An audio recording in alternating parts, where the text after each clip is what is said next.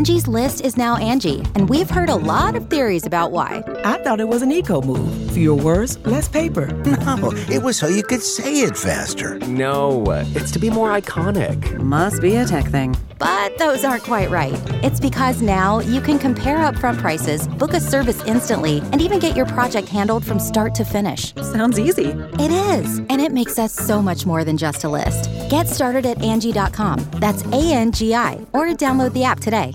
Angie has made it easier than ever to connect with skilled professionals to get all your jobs projects done well. I absolutely love this because, if you own a home, it can be really hard to maintain. It's hard to find people that can help you for a big project or a small.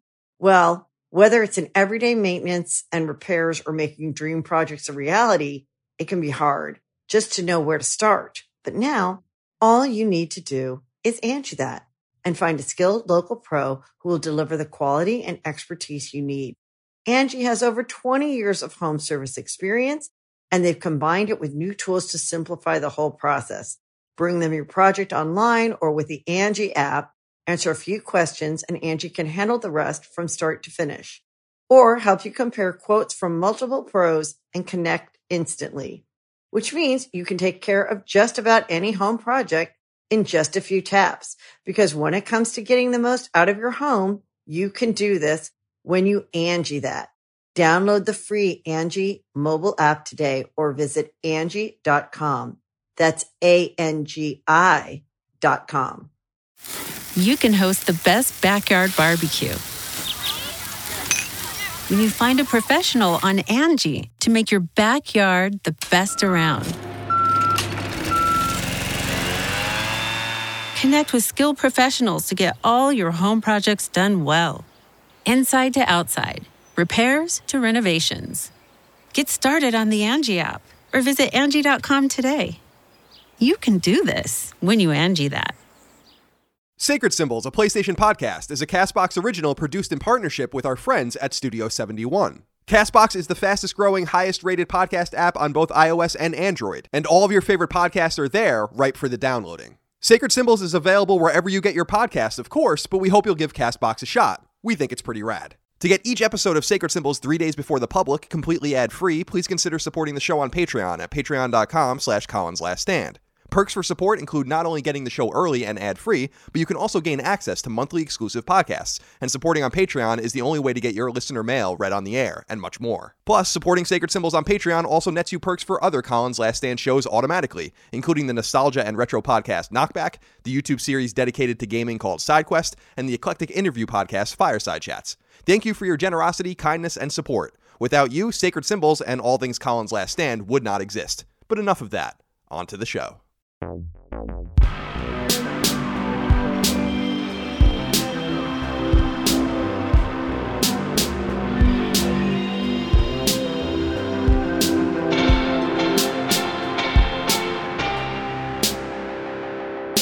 Greetings and salutations. Welcome back to Sacred Symbols, a PlayStation podcast. This is episode 35. Wow. My name is Colin Moriarty. I'm joined as always by Chris Raygun. How's it going? How are you today? I'm doing pretty good. You doing well? No. Oh, so it was a complete lie. No, I lied. I started this week off lying to you. How do you feel? This is a straight up lie. I also like how did you pick up that glass and then not drink it? Yeah, because I thought I had a little bit more time. Oh, well, you usually go into like, the illustrious Chris. I thought I had you interrupted sip me. time. You interrupted my whole cadence. So take a sip of water. Go ahead and do something about that parched throat of yours. Now, welcome back, everyone. Thank you so much for your patience. This podcast is going up a day late on Patreon, but people on free feeds won't notice any difference. I was in Philadelphia with my brother last week, recording a bunch of episodes of Knockback, my retro podcast, so those will be coming up. Lots of good ones, including episodes on BioShock and PlayStation 2. So episodes that will be very relevant into this audience indeed. But remember, Sacred Symbols is a PlayStation podcast Chris and I do every week. You can support it on patreon.com/CollinsLastStand. Doing so is essential, allows us to continue to do the show. You get early ad-free access to the show, exclusive podcasts. The exclusive podcast this month will be a Sacred Symbols episode I'll be doing by myself where I answer a bunch of your nerdy questions that we didn't use during the regular show. Because obviously we put up a thread every week. You guys populate it with your questions, comments, concerns, thoughts, and ideas, etc. If you want to be freeloaders, however, you're free to do that. I would never tell you otherwise. Go on free feeds, leave us nice reviews, tell your friends and family about the might, the majesty, and the wonder of Sacred Symbols. We appreciate you very much. Now, Chris, I'm going to ask you again, how are you today? I'm doing all right. We still got the roach problem, which is like mind-blowing, honestly. This is a thing. This is a saga that continues for you. It continues. There's like, this is the 4th extermination, and they're just still around. I don't get it. I think I'm just going to get rid of everything in my apartment, for real. I think it's the kitchen mainly. I'm going to get rid of the stove. I'm going to get rid of the fridge. I don't know what I could put back there. Cyanide? Didn't you find that there was a hole that you thought that they might have been coming through or something like that? Yeah, evidently it's not that. I think they're in the fridge, to be honest. Oh, you think they're in the fridge? I think they're in the back part of the fridge, you know what I mean? Large city-size asteroids didn't kill them, and so I doubt that any mortal exterminator is going to be able to do the trick. But we're wishing you the very best in this particular endeavor. That's one of the things, because as I said, when I lived in San Francisco, I had an ant problem for sure, which a lot of people did there. But I live in a newer building here in Santa Monica, 5 stories up, and I think that it's actually the amount up that is helping us kind of dodge, bob and weave, as it were. Yeah, maybe I'll just move pests. up a floor or something. Up. Yeah, I'll just do that. Like the Jeffersons. Now, we're sorry we're late. Now, again, I want to throw this in here real quick, too. This actually isn't in our notes, but I feel like it is pertinent. Just want to wish everyone listening to the show, we have listeners and even Patreon supporters from Venezuela. A lot of crazy shit's going on over there right now. So we want to wish all of you guys the very best, and gals the very best, as everything sorts out. We hope you, your families, everyone stays safe. And we are here for you. We're thinking about you. We're keeping you in our thoughts. Mark Elfering wrote into us on Patreon, just like you can, and he said, hello, Colin and Chris. As a fellow lover of hotcakes from Mickey D's, I put in the tiniest bit of research for you, Colin. What I could gather is that the McGriddle is technically a sandwich made of 2 pancakes. Thus, they named them hotcakes to differentiate the 2 items, as they are clearly different types of pancakes. One is very thin and buttery, while the other is thick and grilled. All the best, good sirs, nothing better than a McDonald's Coke. Scientifically proven to be the best. I don't know about that one. Erin's of the same mind. Erin is obsessed with fountain Coke. Like, she loves fountain Coke. But it's just Coke in a fountain. It's different. It is different. It is different than a bottled Coke. It's inconsistent. It's not. I wouldn't say it's better because it's so inconsistent by the nature of the fountain. Sure. Like, you get lemonade or root beer out of a fountain, and sometimes it's like, oh, how delicious. And then other times it's, wow, what interesting dishwater this is. Yeah, it's all depends. I think McDonald's Coke is very good, personally. Here's what the best Coke is, and I'm not even a Coke fan, right? Coke in the glass bottle. Oh, like Mexican Coke. Anything in a glass bottle is superior to anything else. It's not that you like the pure sugar Coke as opposed to the corn syrup Coke that we drink in the United States. It's that you like the glass aesthetic. Yeah, because glass doesn't taint the drink with the taste of like tin can or like plastic. It doesn't do any of that. That's why a glass Snapple is better than a plastic Snapple. And why a glass Coke is better than a canned Coke. Yeah, I can see that. Although I have a huge problem with Mexican Coke, so-called Mexican Coke, because I hate Coke with real sugar in it. I just hate it. Like, if you go to Europe, anywhere in the world, we're the only people that really have that kind of Coke. Like the synthetic corn syrup Coke. Yeah. But as Coca-Cola is an American product, and as Coca-Cola is an American company, and they're making it here in the States with corn syrup, that is the real Coke. And I like the real Coke.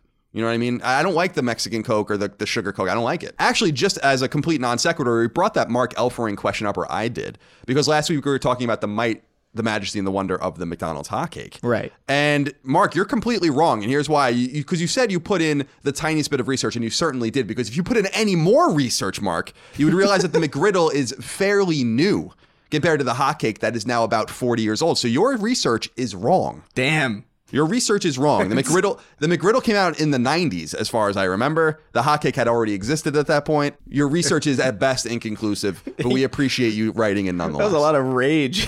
A little bit upset. You look like you popped an ultimate move. Driven By wrote into us and said, hey, Colin, I have listened to your show for a while now and debated whether I should sub or not. I am really not a fan of Patreon, or for that matter, paying for things that I can legally get for free. However, in the end, I decided I get too much enjoyment from your terrible opinions and Chris's super weird awkwardness to not support you guys and help CLS continue well into the future. I appreciate that, Driven By. I wanted to bring this up, Chris, just to remind everyone, support the show on Patreon if you can. But if you have some sort of issue or some sort of problem, I totally understand if you can't or don't want to support the show. Yeah. I might take some shots at you sometimes for not supporting the show. I might call you a freeloader, for instance. But for real, I always get bummed out when I read the exit surveys on Patreon where people are like, lost my job. Oh yeah, they apologize. Yeah, and I'm like, believe me, it's not my price. By all means, continue to enjoy the content or whatever. Obviously, more than 5,000 of you support us on Patreon. We very much appreciate that. But I never want anyone to think that that's a prerequisite. Without the Patreon support, we would not be able to do the show. And I think Patreon is more for people with disposable income as opposed to people that are keeping it a little tighter to the vest. Oh, for sure. Yeah. So I just wanted to throw that out there. We appreciate you no matter what. Mike Goodings has the final comment before we get into what we're playing. We're just going to get right into it this week, just like Phil DeFranco. He says, hey, Colin, do you have a P.O. box? I'm dying to send you some Canadian ketchup chips. We do have a P.O. box. It's only the only place the P.O. box address exists is on the Patreon account and on the in the video descriptions on YouTube. But you can send us whatever you want at P.O. Box 1233, Santa Monica, California, 90406. But again, that's really not necessary. You don't have to send us anything, but we appreciate it if you do. I have boxes of stuff people have sent me here. I still have to reach out to them and acknowledge them and thank them for that. Yeah. So if you want to send us ketchup chips, you can do that. But that seems like an incredible waste of money and time on your part. But we appreciate you nonetheless. Chris, this is a PlayStation podcast. Let's talk about video games. Yeah. What have you been playing? So I've been playing Anthem and Metro Exodus. All right, so let's take them one at a time. I feel like I want to talk about Anthem first. Okay. Just because I feel like there's a lot to unpack about it. So if for whatever reason people don't know, it's a social action kind of looter shooter MMO light third-person game in the vein of like Destiny or like The Division 2, or I guess The Division, because The Division 2 isn't out yet. It's basically, grind experience, level up, explore, get gear, play around in this open world kind of, and just kill enemies until you get better stuff, basically. And it's weird because I've seen a lot of reviews about it and it's like, oh, this is horrendous. It's not terrible. I think it has its place, specifically because The Division is kind of, a third-person shooter MMO light, but it's more grounded, and Destiny's obviously an FPS with a little bit more like sci-fi fantasy element. This is more of a sci-fi action kind of adventure, kind of like in the middle ground. It just feels like it's a bit far too late to the game to me. The content feels kind of sparse. The UI is actually horrendous. I don't understand how they made the UI the way it is, because to change loadouts and just to change your weapons, you have to go through a loading screen. And a lot of people are talking about the loading screens are really long. It's not that they're long, it's that they're really frequent. And that's what's weird about it, because I feel like Destiny doesn't have this problem. I feel like from what I remember, The Division doesn't have this problem either. It just feels kind of old. EA was kind enough to send us codes. We very much appreciate, again, Electronic Arts treating us like adults. We appreciate that. Yeah. And I haven't even redeemed my code yet because I've been away. And so I've kind of just been from afar reading about things and seeing what people's opinions are. I'm not terribly surprised that the game seems vanilla, but I am a little surprised by what you just said earlier, because a lot of people have been saying it as well, in that it seems like this grind, loop or whatever. But I'm like, isn't that what all of these games are? I'm a little confused by that particular complaint, because that seems to be what Destiny is. That seems to be what everything like this is. Yeah? For sure. Yeah, I just feel like there's a lot of personality that it doesn't have compared to The Division and Destiny. I feel like a lot of the game banks on this kind of you can fly around kind of deal. It's like you're Iron Man and you can fly around, which is cool to look at.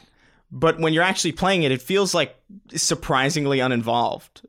You're just flying around. It's not like Spider-Man or these games where traversal is kind of fun and interesting, and you're kind of at the whim of, you have a lot of freedom in the way you move around, but you're still kind of at the whim of how far away am I from a building? What's the physics angle of my swing? Or it doesn't feel as interactive. It feels kind of passive. So a huge hook of the game feels kind of like you're just watching it.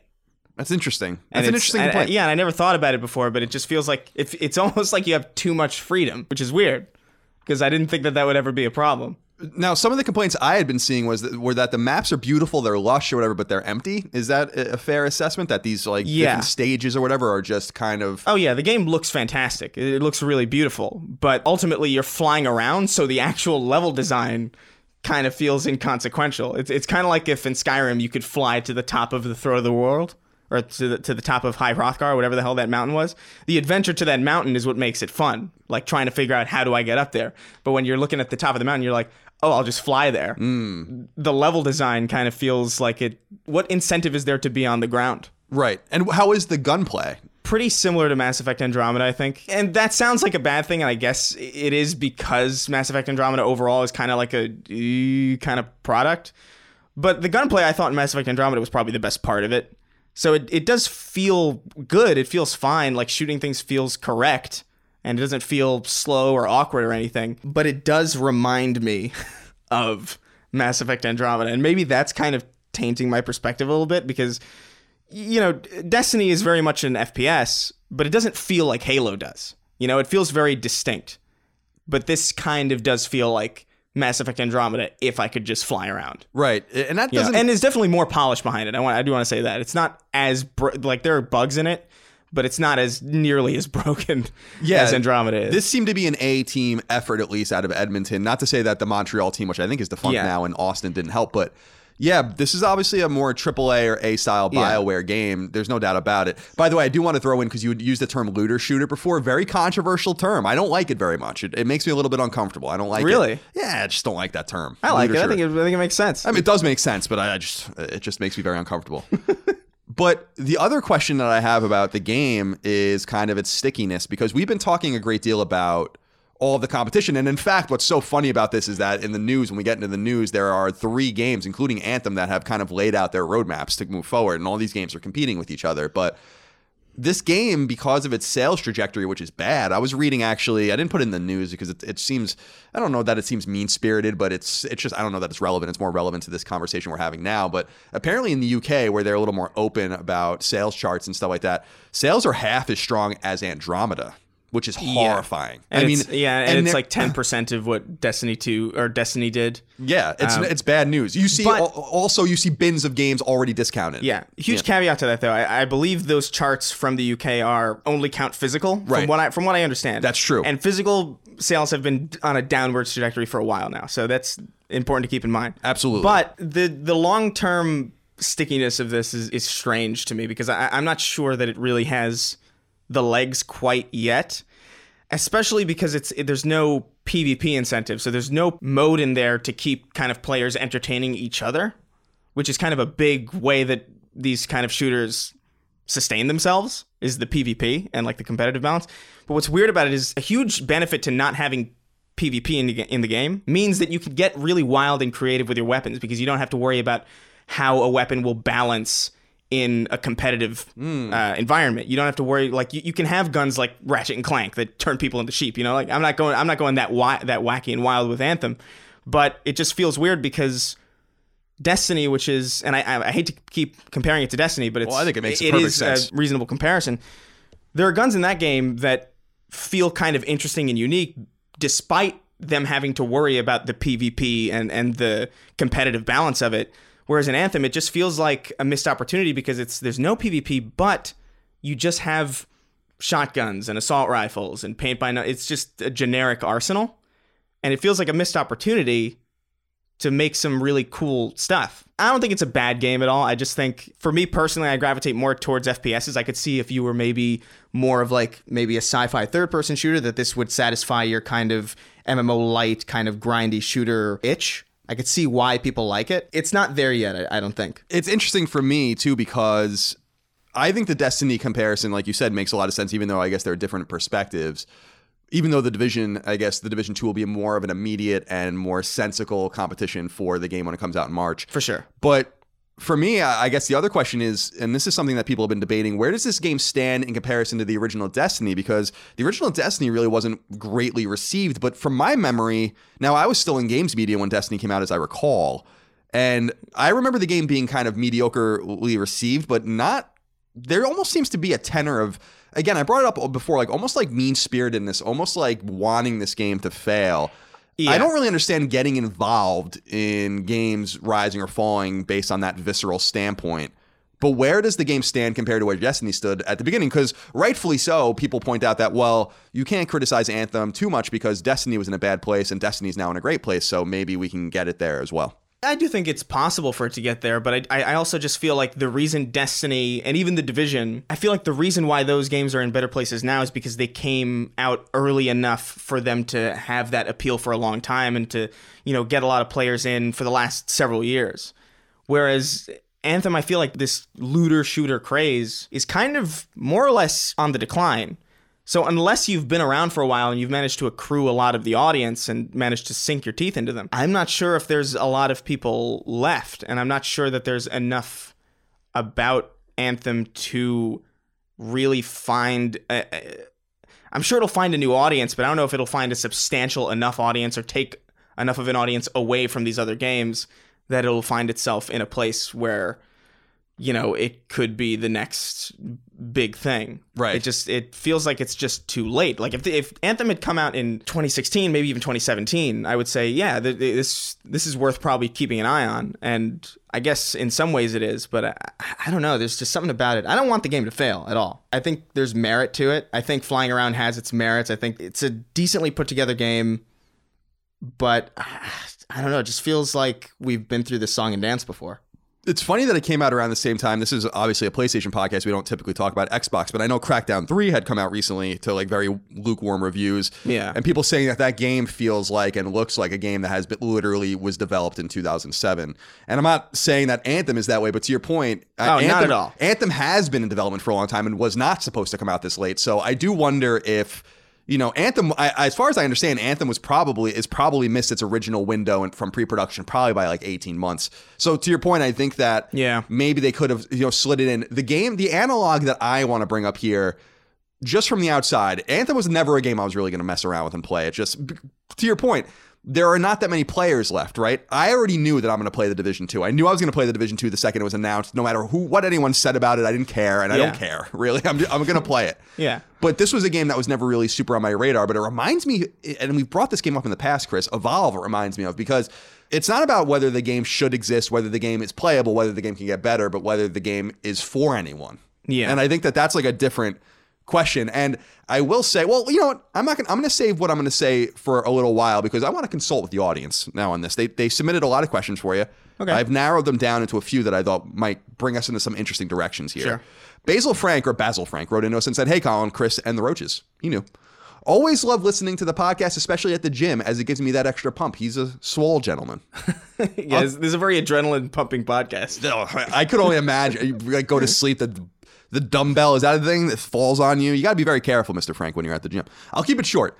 Anthem will most probably sell way less than EA wanted, and it was a big bet for EA, especially BioWare. What do you think this means for their future, especially with Dragon Age 4 down the line? Now, this is the biggest point of contention amongst people right now, is what does this mean for BioWare? And obviously, for those that are unaware, BioWare is a EA or an EA-owned studio. So EA has the right to close it down, just as it has closed down Maxis and just as it's closed down Visceral and all these other studios, and no one could believe they would ever close down. But I think BioWare is safe. Yeah, me too. And the reason that I think BioWare is safe is for one reason. And I predicted this, by the way, back in the fall, and people can go back and read Twitter or listen to the shows. I predicted that there was going to be a problem with Anthem. And I predicted that EA knew that there was a problem with Anthem. And so if you'll recall back in December at the Video Game Awards, BioWare randomly showed and talked about, I think, Dragon Age 4, right? And I think that was a way to telegraph to people that BioWare is not going away. That they're probably, or I don't want to say probably because I hope that doesn't happen. I wouldn't be surprised if there were layoffs at BioWare in the coming few months if the team is bloated and if the game is not doing well. But I think that there's a whole team, especially in Edmonton, that is focused on the single player BioWare pedigree. And so I personally wouldn't worry about BioWare's health. That's my stance. Yeah. And by the way, I'll say this too. I am really put off by the people rooting for BioWare to go out of business. Why would you ever do that? No, that's insane. That's weird. First of all, they've given us a ton of great games. And second of all, why would, in a time when people are getting laid off, where there's actually fewer jobs than there is demand for new employees, as it were, then why would you root for something like this? I hope BioWare stays healthy, but I am of the mind that they're going to be fine. EA kept Respawn alive after Titanfall 2 didn't do even remotely close to what they probably expected it to. And, they ended up sticking with Respawn, and then they came out with Apex. And that ended up being like a huge thing. Even Battlefront, as far as I'm aware, is like actually still being worked on and still improving. So yeah, we have a tendency to think of EA as the company that shuts down a lot of studios, and they do. But I do think there is a bit of a changing time going on at EA where it's like, it's not necessarily make it or break it. And especially with the success of Apex Legends so recently, I think that's going to absorb take a lot of the pressure off of Anthem personally.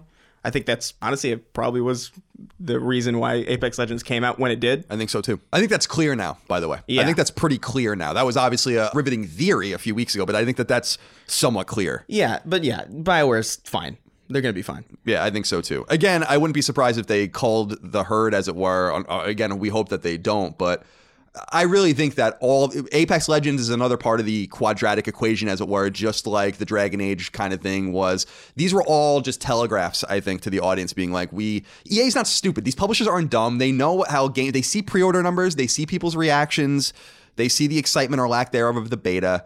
and the alpha and all of these kinds of things. And so I think that they just had to get their ducks in a row to make sure, A, people don't worry about BioWare's health, B, we have some revenue coming in. Because remember, especially with Battlefield 5, that has its own Battle Royale mode that Apex Legends, a free-to-play game, is competing with. And per the Titanfall 2 point that you made, it's true that Titanfall 2 didn't sell well and that EA kind of cut it down at the knees for some reason with its own game. But Titanfall 2 was critically well received, which is something that Anthem doesn't enjoy. True. Anthem is kind of not doing well on either front as far as numbers go. But I wouldn't worry too much about BioWare. I think you're going to get Dragon Age 4. I don't think that's something that you should be worrying about. Yeah, I don't think so either. I think that would be such a bad look for EA too. Yeah. That, I just don't know that they would want to go down that road. But we'll see. And we obviously hope everyone, Yeah, especially because they're trying to specifically repair their image. Exactly. Although I will also point this out, Chris, and this is an interesting thing as well. We've talked a lot about, we're going to talk about Fallout 76 during the news because they've also laid out their roadmap. And we've talked a lot about, the failure of that game, how discounted that game was, how ill-conceived that game was, all of that kind of stuff. But then Bethesda reveals that the game still sold millions of copies. And so Anthem could be in a similar situation where I don't know if they're going to make money. I don't know what the investment was. I'm sure it's a significant investment. But the optics might not match the reality. In other words, like EA might not give a flying fuck what anyone thinks about Anthem publicly because they still have this group of whatever playing and buying and, delving in and telling their friends and stuff like that. So we have to keep that in mind as well. But Anthem clearly, just based on anecdotal evidence, is not doing well. And so we'll see how it does in the near future. Zach H. wrote into us and said, hey guys, Colin, I think this Anthem really should enforce your views, which align with mine as well, on the whole notion of preview coverage for games. I recall back when they unveiled Anthem a few E3s ago, all the game's media outlets and personalities lost their mind. They kept on and on about how incredible the game looks from the demo presented. Now the game is here and is seemingly in a poor place as far as critical reception goes. Marketing games before release is obviously important, but why should I ever view or read preview coverage from a media outlet regarding a game? Obviously, the developers are only showing what they want the public to see. This is a great point. I've said this for a long time, Chris. This is why I just loathe preview coverage. I hated it when I was in games media because I didn't feel like it was inherently dishonest on the part of the person telling you what they think. But you are only seeing what they want you to see. And you are only seeing the glossiest thing of the perfect frame rates, and they're going frame by frame, making sure nothing's out of order. And yeah, I don't blame you guys. This is why preview coverage is largely useless and why I think that you kind of just have to go with your gut and maybe wait a little while and watch trailers and all of this. Yeah. I don't find much value in preview coverage. I think Anthem is another great example. It's just like No Man's Sky. If you replace No Man's Sky... I was about to bring that up. Yeah, but it's the same thing. But I don't know, because I think if you've got an educated, eye, preview coverage is still kind of valuable. Like, I remember when they showed Anthem off for the first time, and I thought, that looks entirely fine. And when they showed off No Man's Sky, and I thought, that's not going to be good. Even from the preview stuff, like this stuff like, oh, look at how incredible this pre-rendered scene is. Even from then, I could tell that there was something wrong with Anthem. I could tell that there was something wrong with No Man's Sky. So I think it is largely deceptive, but I think a keen observer would probably still pick up on the things that they need to pick up on. So, yeah, I don't know if it's inherently useless, but it does feel kind of manipulative. Yeah, that's a great way of putting it. It is marketing. I mean, it's inherently marketing, and that's why I always try to just stay away from that stuff. And I've been pretty clear with the publishers that will work with us that I'm not really interested in seeing your games in preview format because, I've been tricked before. I know what I know about video games, and I understand them, and I've been tricked. We'll keep our fingers on the pulse of Anthem, obviously, moving forward. I'm sure Chris hasn't played, I'm sure Chris will continue to play it. I'm going to plug it in and play it when I can, and we'll continue to obviously keep this going, this conversation going. You guys can continue to write into us on Patreon and let us know what you think. But I do want to segue, Chris, into Metro, because I know you're also playing Metro Exodus, which is a game that I'm keenly excited to play. Now, again, just to be clear, we did talk a great deal about our relationship or lack thereof with their PR and stuff like that. All of that aside, take, I guess, what we say with a grain of salt. I've still not played the game. I haven't even bought it yet. I will. But you went and bought it, and you played it. Now tell me what you think of Metro Exodus. Well, full disclosure, I haven't played the previous ones at all. Like, I played like some parts of it, and they didn't really grab me at the time. I don't know if maybe when they came out, I was just too impatient. They are a different kind of shooter. Like I said, they are walking simulator shooters. For sure. And in the beginning of this one, I was getting frustrated because it's just like hold square to slowly crawl through a vent, and it's like, oh my god, I hate this. Right. But eventually it starts to just kind of click with you as to, what kind of game it is. I ended up really liking it. I like the foreboding kind of just like dreary slowness of it. I really like how the HUD works. That's funny you say that. Cole Hink wrote, don't even say another word. Don't even say another word, Chris. Okay. Cole Hink wrote into us and said, hey, Colin and Chris, I have been playing Metro Exodus and I realized it's a game with the most interactive HUD of any game. Do you think other games can incorporate more world built in HUDs? So talk to me about that. That's funny that you brought that up. It's really cool. There's points where you gotta there's a button to check your gauges. Like you lift your left arm and you check am I visible to the enemy? Like what's the radiation level looking like? I love that there's really no waypoints, or it feels like super visceral. There's no I have to go here, but there's a big yellow beacon on the map. There's none of that. It feels like you have to check your map constantly as to figuring out where you're headed. Dust gets in your eyes. You have to wipe the dust off your visor, and sometimes your gas mask can crack and you've got to seal it with tape and stuff. It's really, really cool. I'm actually really liking it. It is a bit buggy sometimes. I've run into some glitched out skyboxes. There was one point where I was climbing this weird radio tower thing, and I got flung up into the sky, and I had no idea what was happening. The audio mixing sometimes is a little weird, where I remember I was talking to this general character, and he's got robot legs, and he was walking through the snow, and I couldn't hear a word he was saying because the clank of his boots against the snow was so freaking loud. And there's weird little hiccups like that, but overall it's actually a surprisingly compelling post-apocalyptic kind of survival scavengy kind of game, and I'm really digging it. Yeah, I'm excited to get into it. I just want to get through Far Cry New Dawn first, and then I'll start playing it. But it's good to hear that, and it seems like it's an evolution, because I did play Metro 2033 and Last Light. I'm very familiar with those games. I platinumed them both. And it seems like it's just an evolution of that HUD, an evolution of wiping your mask off or switching your masks. And it just seems like a more kind of in-depth version of that, which I think sounds really cool. And I'm really excited about it. But it's funny you bring up the audio mixing, because the audio mixing in Metro 2033 and Last Light are some of the worst audio mix games I've ever played in my life. Good. Straight up, I had no idea what the fuck anyone was saying half the time in the game. So that's... Is it a thing in those games too, where people just talk over each other constantly? And there's just disparate conversations going on, and a lot of the... I guess subtitles don't really shine through, or they kind of conflict with each other. So that's a weird problem. And that's becoming a problem in a lot of things. I was just reading a story about why are movies so badly audio mixed today too? So it seems like it's this thing where there's just this disconnect, or people are using, I wonder if people, when they're making games, are relying on the finest 5.1 Dolby surround things to figure things out, but not realizing I'm playing on a fucking television set without, with just onboard audio. And I think most people play like that, or with headphones.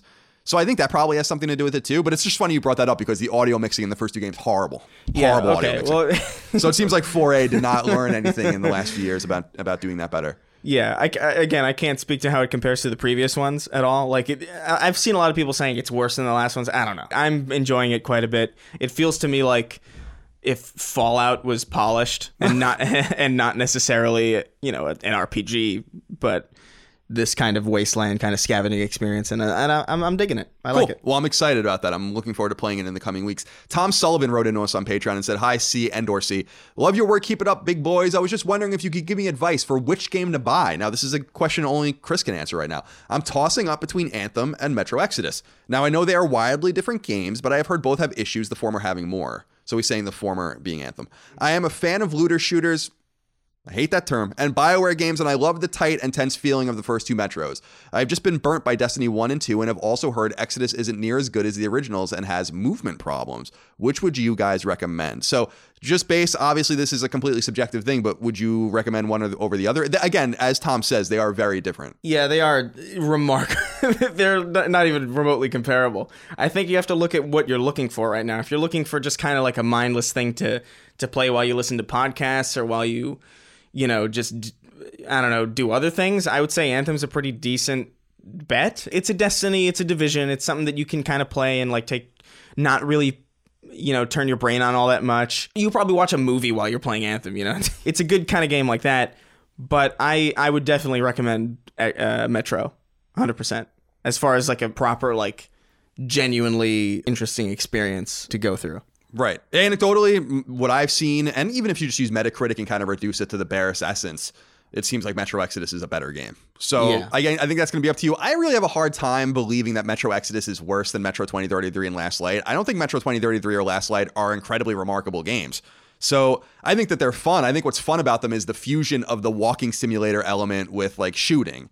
I think that's kind of what's fun. They're unique. They're actually really unique games. They're frustrating sometimes because they just don't do anything sometimes. And then you start playing it and you start fighting and it's like, oh, this is fun. And then it kind of takes it away from you. Is the sensitivity in the previous Metro games really low? I don't recall. I always set my sensitivity really low in Really? games. Yeah, I don't like actually the most recent game that felt exactly right when I started playing it was BioShock, which we talked about recently. I went back into, and I don't like games that snap quickly. It gives me like a headache. I like games that kind of slow, like where I'm like moving a little bit more. I don't know if it's realistic or not, but so I don't recall because I think I always kind of go and set that down a little bit. I bumped mine up to the highest, and I will say in Metro it felt really low. I was like, oh my God, I just want to turn around. I just want to turn around, please. It takes you like 5 seconds to turn your body. Yeah. I don't want to play it quite that slow. But I think you and I play games, because even in Doom, which I love, 2016 Doom, like I set the sensitivity a little bit lower as well. Just because I think that I feel like I have tight, like I turn and stop and I'm on the enemies as opposed to like, and maybe it's just the way I play where I'm turning and I'm like, 5 feet to the left of the enemy I want to shoot. I understand that. But yeah, I mean, Metro's got its issues, but I think it's overall like a really fun experience. I'm really liking it, and I didn't think I would, and I started off really not liking it. Like the beginning just really frustrated the hell out of me. So there you go. That's the advice from Chris, is to give it a shot and at least persevere through the beginning. And that's a very common thing. I mean, you see that with, well, I guess the most notable example is Machine Game's first Wolfenstein, which the first half an hour is awful. I mean, if you based like your whole conception on that first game when you're in the airplane and all that shit, fucking sucks. But it doesn't represent what the rest of the game is. And so sometimes you just have to get through. I mean, I've talked a little bit about what I was playing. I'm playing Far Cry New Dawn. I've only played it a little bit. Unit 13, I've been playing on Vita. Really great game. Zipper's last game. Of course, the studio that did SOCOM. Fun game. Launch window Vita game. Don't know why I'm playing it. Just felt like it. Yeah, fair enough. But nothing really to say about it other than that. You can host the best backyard barbecue when you find a professional on Angie to make your backyard the best around. Connect with skilled professionals to get all your home projects done well. Inside to outside, repairs to renovations. Get started on the Angie app or visit Angie.com today. You can do this when you Angie that.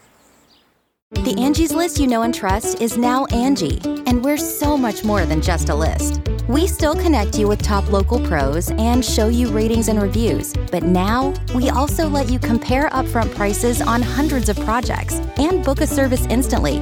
We can even handle the rest of your project from start to finish.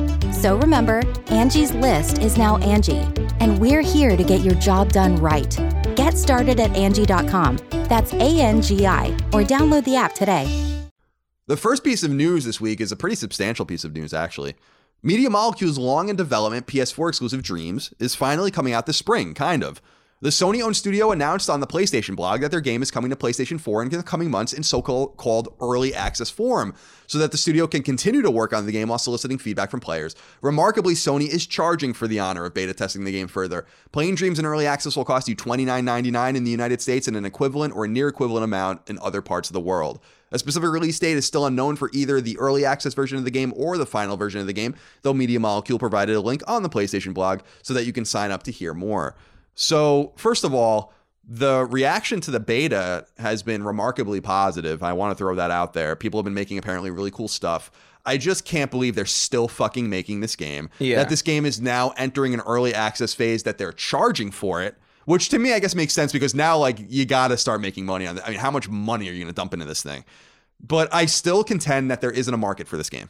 And we're going to now find out if I'm right or wrong. You know, I might be right, I might be wrong. I think there is. I just don't think it's a huge one. Well, let me back up a little bit. There's a market for almost anything. What I'm saying is there a substantial market that's going to justify the cost? Justify this ridiculous development cycle that has been going on for fucking ever now.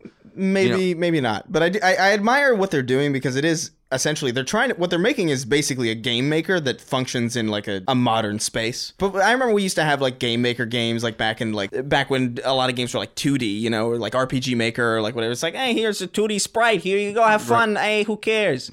But it seems like they're trying to like really step that up. I just don't know how many people are really like. I'm definitely going to check it out just because I'm so morbidly curious about it. And also, I've fooled around with game engines before. I know how to mess with them. So it's just interesting to me. But maybe it'll be like this weird thing where it kind of inspires younger developers. I don't know. Who knows? Yeah. I mean, there's definitely people that are out there that are going to enjoy it. It just seems so in depth and so it requires you to just be so in it. I mean, in a way, it's kind of like another game that joins this pantheon of games that demand time. And like Dreams is definitely not going to win against some of those games that demand time. Now, I don't know. I don't want to come off as a hater. I know that I've been very negative about this game, but I'm not negative about the game. I'm simply negative about why it's taking so long and who it's for. But I think it's becoming somewhat clear that this is a long-term project that will find its way, obviously, to PlayStation 5. And I think that, they're charging now because now it's like shit or get off the pot time. Remember, Media Molecule hasn't released a big AAA game since 2011. 2011 is when Media Molecule last released a game. Tearaway came to Vita, but that was made by about 15 people at Media Molecule, so that doesn't count. These guys have been working on this game forever. This game was shown when PlayStation 4 was revealed. Yeah.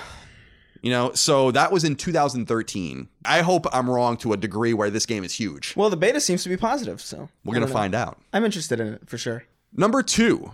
Sony is officially pulling the plug on the production of PlayStation Vita hardware in Japan, entering the niche handheld into what is essentially its final year or so of any relevance. Word comes by a website, Silicon Era, which points to the official website for the handheld in Japan. The website points to the 2 current color variants of the handheld, black and aqua, with a new note that indicates shipments will soon be ending. As the website notes, Sony noted at Tokyo Game Show last year that Vita production would continue into and perhaps through 2019, but this new update on the Vita website spells the soon-to-be end of Vita's run, which began way back at the end of 2011. RIP. Vita games are going to continue to come out. Vita games are still being announced, especially in Japan. But it seems like the hardware is going to enter its final kind of production run now. I want to be very clear. I have 3 PlayStation Vitas, including 1 in the box. 2 of them are Japanese. If you are looking for a Vita, if this is something you're thinking about buying, if this is something you think you might want, you really should act soon. Because I'm telling you right now, if a Vita is $215 or $230, that might seem expensive right now. I think I paid $215 for my last Vita. But you're going to be paying a hell of a lot more for them soon. So if you want a new Vita out of the box, again, you can buy the Japanese one. They are backwards compatible. You can do things in English. The buttons will be, circle and X are inversed on Vita, but it doesn't really matter since you play with it on the touchscreen to select things. So it's just something you might want to consider if you are on the fence, because if you're on the fence in 6 months, you're going to be paying a premium for a Vita. So just throwing that out there. We'll see what happens. Number 3. It appears that developer Obsidian and publisher Private Division may have accidentally leaked the release date of its upcoming eagerly anticipated open-world RPG, The Outer Worlds, which is slated for release on PS4 as well as other platforms. For a brief period of time, according to the website Push Square, the game's Steam page had a release date posted of August 6th, 2019, which was taken down after a brief amount of time. That release date is believable and doesn't appear to be a placeholder, as it's a Tuesday, one of the 2 traditional release dates of the week for new games. The date hasn't been confirmed, however. Obsidian was purchased by Microsoft last year and joined the Xbox exclusive family, meaning that this game is likely to be the last Obsidian developed game on PlayStation for some time to come, if ever. So it appears that August 6th is a believable release date for The Outer Worlds. That doesn't seem to be a quarterly, like if you see a date like June 30, if you see a date like April 1st, if you see a date like October 31st, December 31st, those are probably placeholders. If you see something like August 6th, and then it's a Tuesday, that's probably the release date of the game. That's awesome. So, oh man, if that's true, I'm way more pumped than I otherwise would have been. It seems like it's well on its way at the very least. So yeah. That's so nice and refreshing. To just hear about a game in December and it just comes out half a year later. Very nice. We'll see if they actually can stick to that date or if it's real, but I just don't see how that placeholder date just absolutely just appears. Yeah. Like, let's put a placeholder of Tuesday, August 6th. Yeah, it's a weird. It's definitely a weird. It's also like a completely competitionless month as far as I know. Like January, February, July, August used to be total dead zones, and now people figured it out, and now everything just comes out whenever. There are no dead zones anymore. I remember when some are still a kind of a dead zone. Like it's really only The Last of Us that I can think of. Yeah, there are. I mean, there are bigger games that have been kind of sneaking into August, and even September 1st was kind of like a weird date. Yeah. Because I remember when I worked in games media, that was like we had like nothing to write about when I first started. It was like nothing. It was like fucking SpongeBob SquarePants on PSP or something like that. So they're like spreading their wings, and I think August is a perfect time for a game like this. Yeah. Right before the glut of holiday games gives you a little bit of time to explore and. That's exciting. I'm happy. So we'll see. We'll confirm. I hope that's true. We'll confirm when the time comes. Number 4, there are indications that Fallout 3 could be coming to current-gen hardware, including PlayStation 4. Games industry insider Wario64 pointed to an Amazon page, or Amazon pages, simply titled as placeholders, for PS4, PC, and Xbox One iterations of an unknown Bethesda project, providing standard, deluxe, and collector's editions across each SKU. All of the pages have since been taken down. The reason folks are speculating that this is Fallout 3 related is because the placeholders led to a short 12-second countdown video that seems to be Fallout related. So it's like that same green, black color. You guys know it. Yeah. And it's 12 seconds, and it's highly unlikely that it's Fallout 76 related, as we're about to find out. Bethesda is going to has released a content timeline for that game. So we don't know what the nature of this is yet. The placeholders have been taken down, but it seems like this could be Fallout 3 remastered. Fallout 3 Ultimate Edition or whatever. Like very cool. Like what they did with Skyrim. Right, exactly. And Fallout 3 has never been re-released, so this would be a pretty substantial thing. And it'll give us an opportunity to go back to this game, this 2008 game, and this very highly praised game, and see how well it really stands up, because I'm telling you, it probably doesn't. No. No, definitely. That game was life-changing when I first played it. I was like, this is an amazing game, and New Vegas I still love, but I think we're going to find out that maybe Fallout 3 doesn't hold up, but we don't know if it's necessarily Fallout 3 related, but I would probably bet that it is. Mm-hmm. Again, we'll confirm when we have more information. Number 5, BioWare has revealed its roadmap for Anthem's first several months, and it's chock full of updates and new content for players to dig into, in addition to so-called recurring content like quality of life improvements, daily, weekly, and monthly challenges, and more. All of this content is outlined on a post on EA's official Anthem website, and has detailed information for March's, April's, and May's content rollouts.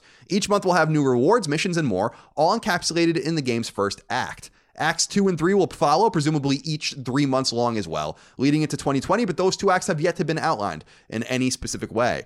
Will you stick around with Anthem long enough to even explore this content, you think? I mean, it's wise for them to tell people that shit's coming, of course, but... I mean, I have it, and I'm not really playing Destiny right now. The Division 2 is going to be the thing. If it's going to pull me away from the Division, because I'm definitely more interested in the Division 2 than I am in Anthem, so, like, whether or not... I'm definitely going to keep playing Anthem and just try to see what there is at the end, in the end game, but the March thing is going to be the tricky thing. Yeah, we're running into the Division 2, and then we're running into other interesting games too, like Sekiro comes out, which is going to be coming out soon. Yeah, and then Days Gone comes out in April. So there are games that are going to be compelling outside of Anthem that are going to be pulling people away. Plus, if people's backlogs are filling up with games like Metro and Far Cry New Dawn and other games like that, I think it's going to be dicey. But I'll stick around. I'm genuinely curious to see where it goes. It's like I said, it's not like a bad game at all. Right. It's just, underwhelming, let's call it. Underwhelming. Well, I don't endorse that either. I don't know if it's underwhelming. I haven't played it, but that's what I'm garnering. Let's put it that way. Number 6, Chris. Bethesda Game Studios has released its 2019 roadmap for Fallout 76, with 9 new major additions spread across 3 content umbrellas through 2020. Or through to 2020, I really should say. Wild Appalachia, which begins on March 12th, will contain new quest trees, features, a seasonal event, and the survival game mode. In the summer, the Nuclear Winter content umbrella will bring along the Nuclear Winter game mode, vault raids, and new level caps. And finally, Wastelanders will come in the fall of 2019, though Bethesda hasn't yet gone into any detail on what that is, other than calling it, quote, our biggest and most ambitious update for 76, end quote. So it looks like Fallout 76 is going to be supported. There's just too much shit being supported for too long. These guys are just dicing and slicing up audiences. Who the fuck even knows if half this stuff's even going to come out, frankly? I don't know, man. Props to them for sticking with it, though, honestly. Like, I expected the exact opposite. I expected them to just be like, oh, okay, we're leaving. Goodbye. That's a rock and a hard place situation, right? Because you can't scorn the people that bought that game. And even with the free to play rumors, remember when everyone was, I was like, oh, that's a terrible idea, because people literally just bought this game for $60 like 2 months ago. No, exactly. But I think that you can't strand them. And if the numbers that they're citing are true on Twitter and stuff, when they're like, thanks for the millions of people that are playing, then I guess there are people that are going to buy this shit, Yeah, for sure. So we'll see how it all goes. And again, props for them to at least trying to make it right. Yeah, I think abandoning your project is the worst possible thing you can do. Yeah. For sure. For the longevity of your future content and kind of the name of your studio and stuff, you can't just abandon it. Yeah, it's better to have a good game eventually than just have a bad game forever. Right, exactly. It's kind of a bastardization of the famous Miyamoto quote. Yeah, exactly. Number 7. Ubisoft has revealed more information about the Division 2's public beta, which runs from March 1st through March 4th. We talked about that already, but we have new information. While we already know the dates of the open beta, we now know what will be featured in it via the Division 2's official Twitter account. 3 main missions will be available, 2 from the private beta, and an all-new one no one has played yet. 5 side missions will also be featured alongside so-called control points and activities, with Dark Zone and endgame missions and modes also thrown in. The Division 2 launches on PlayStation 4 and elsewhere in its full and final form on March 15th, and I was surprised to learn that the Division 2's Twitter account follows me. I'm wondering, should I reach out to Ubisoft about this game? Should I try to break the ice with them about this game? I think I might. Yeah, why not? Number 8. Square Enix has registered several trademarks and in several territories, all related to the Mana RPG series, according to website Gamatsu. In the US, Canada, and Europe, the publisher has trademarked Final Fantasy Adventure and Mystic Quest. Secret of Mana has been trademarked in the US and Canada. Collection of Mana, Secret of Mana, and Mystic Quest have been trademarked in Japan. Final Fantasy Adventure is likely a reference to the Game Boy game from 1991, the first game in the Mana franchise, which is known as Seiken Densetsu in Japan. Mystic Quest was an SNES game from 1992 that came to Japan in 1993 under the name Final Fantasy USA. Secret of Mana, of course, is the most popular Mana/Seiken Densetsu game and launched on SNES in 1993. Square Enix's intentions with these trademarks and whether or not they'll be partially or wholly related to PlayStation releases remains to be seen. It seems like they're going to put these games together and release them. Yeah. It could be iOS related for all we know right now. I have no idea. Yeah. But I have Secret of Mana. I never played it, though. I think it's an overrated game, personally, but I think it's a great game. I feel that way about Chrono Trigger, by the way, too. I feel like people get a little bit out of control with overpraise of some of these games. But Secret of Mana and Adventures of Mana are already available, I think, on PS4 and definitely on Vita. So I wonder if these are going to go in some sort of collection. And I have the original Mystic Quest on SNES, and I have Final Fantasy Adventure on Game Boy. Yeah. They're not really anything to write home about, so I don't know. Yeah. We'll see. We'll see what happens. And finally, Chris, it's a wrap-up. Number 9, so-called horror thriller Worse Than Death is coming to PlayStation 4 in the near future. The new One Piece game called World Seeker is coming to PS4 very soon. You can look for it on March 15th. Website Gamatsu reports that Ni no Kuni 2's second batch of DLC, which includes a bunch of new content, will launch on March 19th. The website also reports that Supermassive Games, the British team behind PS4 exclusive Until Dawn, has registered a new trademark for a game called House of Ashes, which is likely associated with its already revealed Dark Pictures anthology that is being published by Bandai Namco. Publisher 505 Games has officially batted down rumors that Overkill's The Walking Dead game has been canceled for console, including PS4, noting on Twitter that development is ongoing, though the game is already out on PC. Red Hook Studios announced Darkest Dungeon 2 on the official Darkest Dungeon Twitter account, a sequel to their popular RPG that came to both PS4 and Vita back in 2016. Platforms for the game have yet to be announced. Website Push Square reports that Leisure Suit Larry Wet Dreams Don't Dry is coming to PS4 as it has been rated by the German Games Rating Board. The website also reports that JRPG Legend of Heroes Trails of Cold Steel is coming to Western PS4s on March 26th. You'll remember that this game came to PS3 and Vita back in 2015. And finally, developer Yacht Club Games has announced a last-minute delay of its King of Cards DLC for Shovel Knight. The expansion is set to launch on both PlayStation 4 and PlayStation Vita a little later on. So that's all of the news. Are you looking forward to that Leisure Suit Larry game? Such a good, you caught me off guard. That's such a good name. Wet Dreams Don't Dry? Yeah. That really caught me off guard. That's actually a shockingly good pun. I only played one Leisure Suit Larry game. It was the one that came to PS3 back in it was Box Office Bust. It was the one that came out in 2009 or 2010. That's not nearly as good of a pun. Horrifyingly bad. Oh, yeah. I platinumed it, and I used to tell the story that I was literally screaming into a pillow while I was playing the game because it was so frustrating, but I just couldn't stop. You had to get the platinum. That was back when I would really do anything. Yeah. That was back a long time ago. Angie has made it easier than ever to connect with skilled professionals to get all your jobs projects done well. I absolutely love this because, if you own a home, it can be really hard to maintain. It's hard to find people that can help you for a big project or a small. Well, whether it's in everyday maintenance and repairs or making dream projects a reality, it can be hard just to know where to start. But now, all you need to do is Angie that and find a skilled local pro who will deliver the quality and expertise you need. Angie has over 20 years of home service experience, and they've combined it with new tools to simplify the whole process. Bring them your project online or with the Angie app. Answer a few questions, and Angie can handle the rest from start to finish. Or help you compare quotes from multiple pros and connect instantly. Which means you can take care of just about any home project in just a few taps. Because when it comes to getting the most out of your home, you can do this when you Angie that. Download the free Angie mobile app today or visit Angie.com. That's ANGI.com. Now, Chris, we have a bunch of new game releases. Yeah, the only question is, do you want to go first or do you want to go second this week? I guess I'll go first. Okay. 8-Bit Invaders comes to PS4. 8-Bit Invaders is a colorful sci-fi RTS that's easy to learn and play. Control the military might of the Galactic Marine Corps or invade with the savage power of the Cranioids? That's what it says. All right. Collect resources, build your base, amass an army, and crush your opponents. Okay. The Arc Slinger comes to PSVR. Get your trigger finger ready for the fast-shooting VR world of the Arc Slinger. Entrusted with the mythical gun Angel Heart, that's pretty cool, you must take down the villainous Gold Smoke and his dastardly gang. Do you have what it takes to become the Arc Slinger? Oh, this is good. Awesome P comes to PS4 and Vita. Awesome P is a classic run-and-jump platformer where you must help the greedy P in his insatiable quest for gold.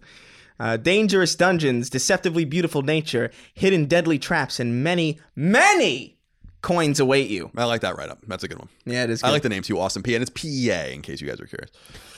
Blast Zone Tournament comes to PS4. Blast Zone Tournament is the fast-paced game where fun meets explosive combat. Take on challenges in the fully loaded single-player campaign and prepare to compete in numerous multiplayer arenas. Blast your way to the top of the leaderboards! There's an exclamation point. Yeah, there you go. Crash Dummy comes to PS4.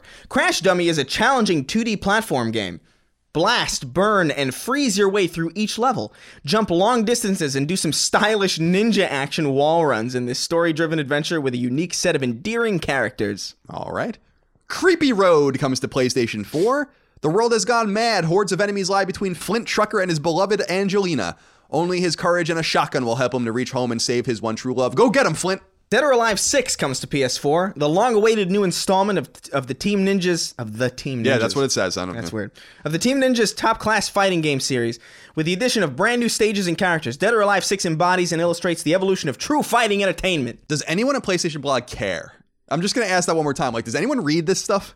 Are they just copying and pasting this stuff? That wasn't just me, right? That was No, that's not just you. This is a Tecmo Koei game, by the way. You'd think you might want to treat it with a little bit more respect if they made a spelling error or a grammatical error, because it does say the long-awaited new installment of the Team Ninjas top-class fighting. It doesn't make any sense. Yeah.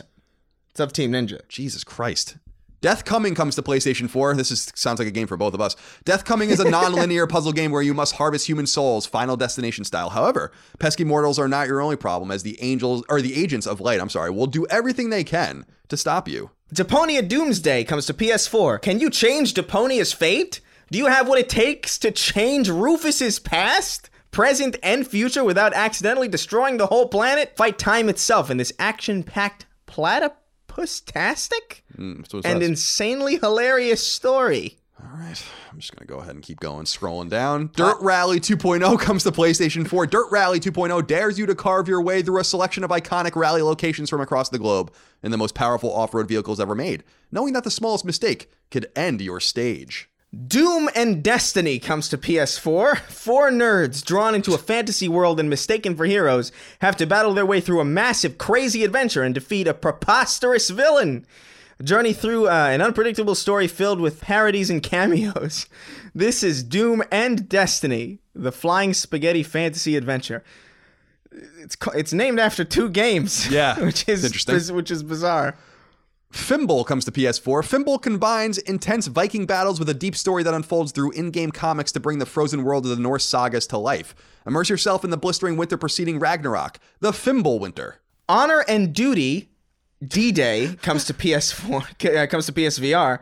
Honor and Duty D-Day takes place during the D-Day landing in World War II. Play TDM of domination in 32-player matches.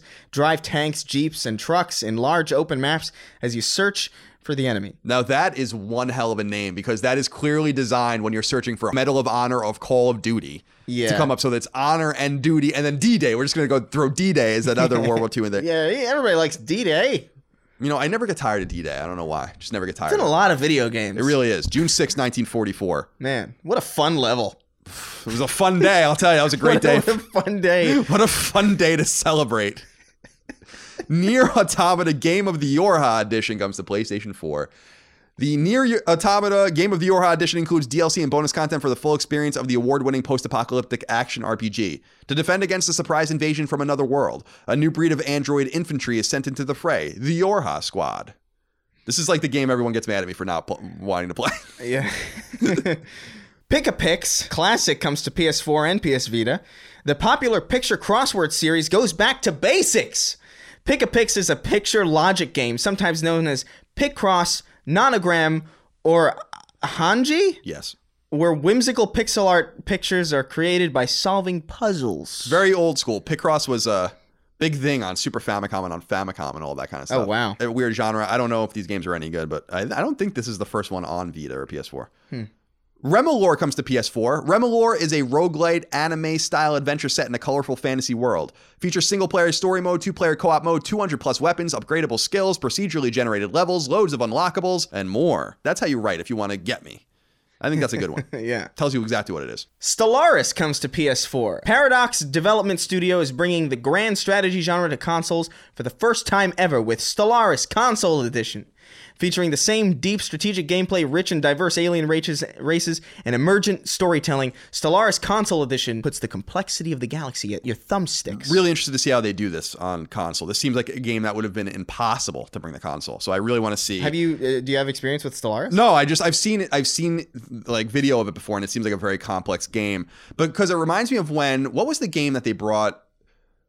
Oh, when Kerbal Space Program came to PS4. Yeah. Fucking terrible. It was like just you move the cursor with your it's like, dude, that's a great PC game. It's just like you have to really do stuff to games to bring them to those kinds of games to console. Like they have to be designed again, you know? Yeah. So I'll be interested to see. This is what we're talking about though. You know, mouse and keyboard support would be much appreciated for some of these games. I don't know, maybe it is. I mean, RTSs are hard to put on console in general. Yeah. Like the only good one that I can think of is like Halo Wars, and that was a while ago. But I think this game Stellaris, I could be wrong. I could be talking out of turn here, but I think that game is very well respected. I think that people really like that game. Yeah. So it's cool. on my radar. I'm going to look into it. Summer Funland comes to PSVR. Get ready for the awesome VR experience that is Summer Funland. A crazy roller coaster, hilarious minigames, and incredibly fast-paced motorcycle ride through Gotham, underwater voyage, and space trip. There's never a dull moment in Summer Funland. Never a dull moment. Sounds like it. The Lego Movie 2 video game comes to PS4. Bricksburg is in ruins, and Emmett's friends have been taken. Team up with Emmett and a host of heroic characters to save their friends from the strange inhabitants of the Sistar system. Journey into outer space to discover new worlds and test your master building skills. I actually saw this movie. Test your master building skills. That almost sounded like it was going somewhere else. Oh my god. You almost got my attention there for a minute. I was like, I'd be very good at this game. The Walking Vegetables Radical Edition comes to PS4. Oh. The world is under attack from vegetables turned evil by dastardly aliens. Answer the call and take up arms to defend the planet. Buy weapons, develop your skills, and roam from city to city to take out waves of evil veggie monsters. Sounds audacious. It sounds insensitive. The Walking Vegetables. Jeez. Toe Jam and Earl, Back in the Groove, comes to PS4. The iconic 90s duo is back in the groove. Wink. With all new presents to help them navigate this whack planet Earth and retrieve all the lost pieces to the Ratmaster rocket. Team up for co-op play to discover new secret locations, hidden presents, and new friends. That game looks really good. Looking forward to playing that. Trials Rising comes to PS4. Explore over-the-top action and physics-bending motorcycle racing in Trials Rising, the latest edition of the Trials franchise. All new features, more competitions, and more tracks means new challenges. Vertigo Home comes to PSVR. Vertigo Home is an endless runner set in a 90s space western universe. Okay. Fly through and above a tunnel that you steer with your head to avoid collisions and bizarre and dangerous obstacles. This is VR. The doors of perception are open. And finally, Chris, War Tile comes to PS4. Experience a living, breathing tabletop video game that invites the players into a miniature universe full of small adventures. It is set in beautifully handcrafted diorama battle boards inspired by Norse mythology to honor the Vikings. That's 2 Viking games in 1 week we're getting. Whoa! Now, is this Cabela's? Now, I gotta say here, Chris, let's look through this real quick. Dead or Alive 6 is a game obviously people are going to want to play. Dirt Rally 2.0, if you're a racing fan, I assume. Nier is in there. Stellaris. The Lego Movie 2 video game, I'm sure, is going to be good. Toe Jam and Earl looks good. There's a lot of stuff. Trials. People love Trials. So there's a lot of stuff for people to play. I mean, nothing major, but... Doom and Destiny is such an interesting title to me. It is. That they managed to go with that. I guess it's a parody game. It seems like it. And I'm kind of interested in that. I'm curious as to what a parody game looks like. Because the last parody game that I played was like Eat Lead, The Return of Matt Hazard. Jeez. Yeah, no. So I'm curious as to see how that goes. I couldn't even get through that game. I finished it. Did you? Yeah. I just couldn't. I was weirdly amused by it. Now, Chris, to wrap things up, I've taken, let's see, there are 8 inquiries from the audience. Remember, you can support us on Patreon at patreon.com/CollinsLastStand. I put up a thread every week for the next show. That's where you submit your questions, comments, concerns, thoughts, and ideas. We really do appreciate your support there. Let's begin with Milan Batanik. He says, hi, Colin and Chris. A couple days ago, I bought Ni no Kuni 2 on sale as my first JRPG, if it counts as one. Of course it does. I know your expertise in the subject, so would like to hear your opinions on big JRPG series like Dragon Quest, Tales, and Final Fantasy, and where to go next. Should I go for recent Tales of Vesperia, Berseria, Dragon Quest 11, or something else? Keep fucking that chicken. P.S. Does Pokemon count as a JRPG? Now, yes, Pokemon is a JRPG. Yeah. It's baby's first JRPG, but it does count as a JRPG. And I don't mean it as an insult. I played every Pokemon game from 1998 through 2010, so you're not getting any judgments from Really? me. Yeah. Wow. Oh, yeah. I played like gold, silver, and that was it. Yeah, no, I played yellow, gold, and silver. I also wrote strategy guides for a few of them. I love Pokemon. I just tired of playing the same thing over and over again. I just can't fucking handle it anymore. To answer your questions, first of all, Pokemon, yes, it counts as a JRPG. And of course, Ni no Kuni is a JRPG. If you like Ni no Kuni 2, you might want to actually go and play Ni no Kuni, the original Ni no Kuni, Wrath of the White Witch. Unfortunately, it's not available on PlayStation 4, but it is available on PlayStation 3, and it's way better than Ni no Kuni 2. So if you like Ni no Kuni 2, then you're definitely going to like the original Ni no Kuni. So maybe going in that direction. I think Final Fantasy is a really great place for you to, if you're new to this, maybe go download Final Fantasy 7, see what that game's all about. You can also download 9, 10, 12, 13, and 15 on PlayStation 4, I think. So you have options there. 7's definitely the most accessible, I think. Yeah, I think so too. That's the one that even I like. Yeah, I think that's a good place. I mean, that's considered one of the seminal JRPGs. I don't really agree with that, but it's certainly one of the most important ones. And so, no horror in going back to that. So, Milan, I think that's a good place to go. Dragon Quest 11, I don't know that... Dragon Quest 11 is very traditional. And I don't know if you want to play a traditional JRPG. Ni no Kuni 2 is not a traditional JRPG. So, you have a lot of directions to go into. I would stay away from Tales. I think I love Tales. That's probably my favorite overall JRPG series, considering how long it's been running, but that's not a very accessible series. A lot of hands-on combat and menu kind of management and stuff like that in that game, so I wouldn't go in that direction. Let us know what you think, though. Right back in. Luke Stanberry wrote into us, Chris, and said, hello, C-Squared. My question is about joysticks. I have a friend who is an Xbox fanboy and refuses to play PlayStation consoles. His claim is that the reason for this is because the symmetrical layout of the joysticks makes the DualShock prohibitively unwieldy, and that this asymmetrical layout of the Xbox's controller joysticks is much more comfortable and intuitive. This is far from the first time I've heard a claim that PlayStation controllers have an objectively inferior stick layout. While I can understand people having a preference, the notion that it could put someone off of an entire console ecosystem doesn't quite sit right with me. While I suspect that my friend's claim is little more than thinly veiled console tribalism, I wanted to ask for a second opinion. Can the stick layout of a controller truly be so unwieldy that it becomes unusable for some, or do I simply have balls of steel for being able to switch between PS4, Xbox One, and even Switch controllers seamlessly? Keep making Tuesdays great again. I can play pretty much anything. I can play on pretty much any controller layout except the Wii U. The Wii U is actually repugnant to me. Yeah, I absolutely agree. Because you're going in the opposite direction from the face buttons to the... right? Isn't that what it is? Aren't the buttons below? Both of the sticks are on the top. Right, yeah. Which is baffling to me. So it's that whole muscle memory is ruined. Yeah, I honestly wrote that entire console off for that reason. I personally don't think that the PS4 symmetrical analog sticks are particularly unwieldy. I think that sounds like just kind of tribalism to me. Because I used to hear that a lot growing up too, like in both ways. It's like, oh, why would the Xbox have asymmetrical sticks? I understand the preference, because I also kind of prefer the offset analog stick just because I feel like the best controllers throughout history and throughout like pretty much the entirety of video games have always had the face buttons or the action buttons like A, B, X, Y, or, triangle, square, circle, cross, symmetrical to your movement input. And as games started going 3D and the analog stick became the main movement input, it made sense to me that the analog stick would be symmetrical to the face buttons. So that's personally my reason for like preferring that. But the PS4 is far from unusable. Like, that's wild to me. Yeah, I agree. I don't get it. I understand the criticism of the DualShock 3 specifically, or 6-axis, because it was really, so small. It's small and it is cheap feeling compared to the Xbox 360 controller. It had nothing to do with the sticks or the layout of the sticks as much as just the construction of the controller. And as I think we said on last week's show, that really was a result of very last-minute planning when the Boomerang wasn't working on PS3 and all of that, and so they didn't manufacture it. So you have to kind of bring that into mind. Now, I will say, pound for pound, the Xbox One Elite controller is the finest controller I've ever held. Oh, it's really good. Like, I love it. The fact that PlayStation doesn't do something like that, not only with the customization options, which are really cool, where you can get like logos and colors and stuff, sticks, which is so cool. But just you remove the sticks. When I first held that controller, I was like, this is worth the money. I would buy something meaty like this any day of the week. But I think DualShock 4 really did rectify the situation from a build standpoint where I feel like it feels like a real person's controller. And going back and playing PS3 now, you can see like what we were dealing with.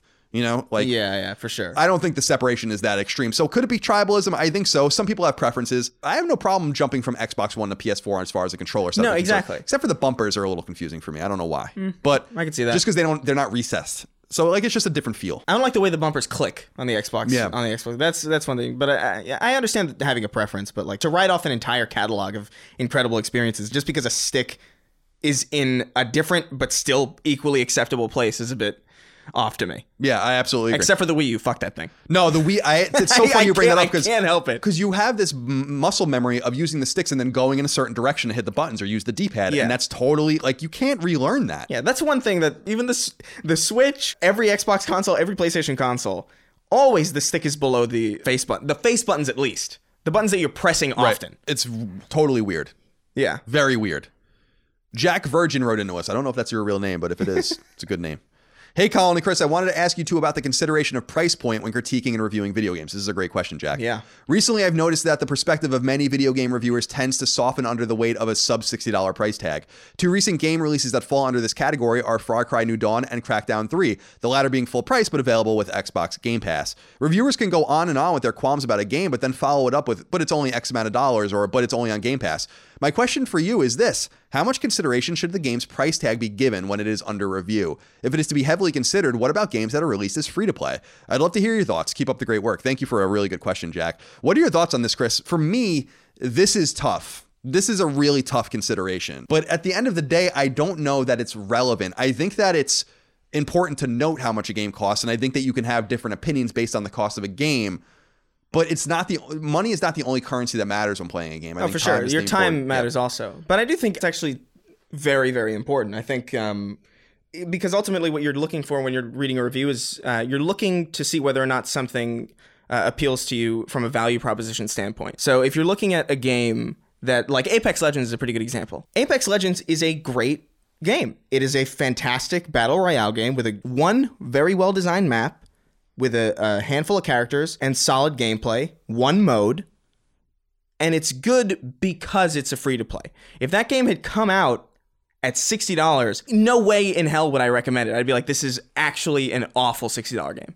But because it's free, and PlayStation Classic's another example, it's not going to change the quality of something, but it is going to change the value proposition of it, even if, ultimately time is a currency that you spend regardless. The PS Classic at $100 is ridiculous. Absurd.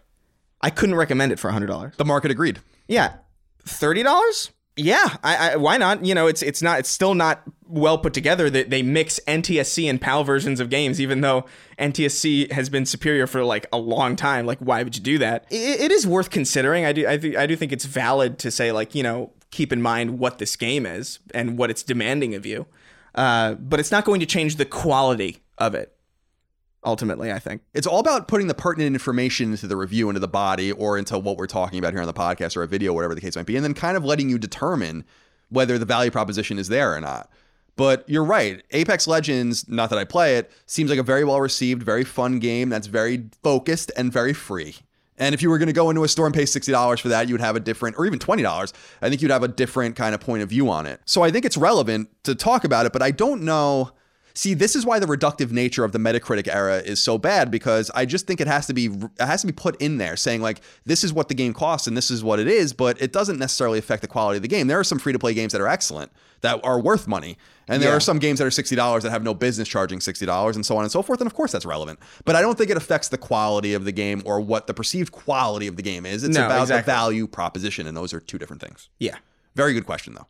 Christian Chimera wrote in, and I think that's how you say it. It's not Chimera, is it? Well, Chimera is the... Because that's like a demon or something. Chimeras are also the bad guys in Resistance. But there's a hockey player called Jason Chimera, and that was how they said his name. So I'm going to assume that when you're not talking about mythology or Resistance, that it's pronounced Chimera, but I could be wrong, and I'm sorry for mispronouncing your name, Christian. He says, hello, Chris and Colin. Thanks for the amazing content. You guys can really make a hard day less painful to get through. That's very good to hear. To Chris, I have to say that at first I was a bit skeptical to hear you as co-host, but now I really can't imagine anyone else. That's a nice compliment. And by the way, I was skeptical too. I agree. It is unimaginable to do sacred symbols without them. Now, my question is for both of you. How do you guys see this generation of consoles compared to the others? Personally, I think the PS3 360 period was better due to more original IP like the first Assassin's Creed, Uncharted, and BioShock. Now that we haven't had new IP in this generation, but I feel like companies applying more and more of existing IPs. But what do you think? And what is the best generation overall?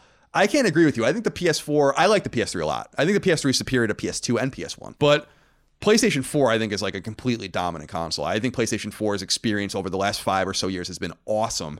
And I love it. I absolutely love it. I think PS4 is a completely dominant console. I think the PS4 overall, especially in the last couple of years, I think in the beginning it was a bit off. But like in the last year or so, I think it's definitely been probably we've gotten better games. We haven't gotten really as many new games, even the stuff that's new this generation. I definitely feel like overall this generation's kind of been kind of lackluster because I feel like a lot of the time has been spent trying to figure out what the hell it is and like, well, where are we really? Is this like a piece? Is this like a kind of a PC?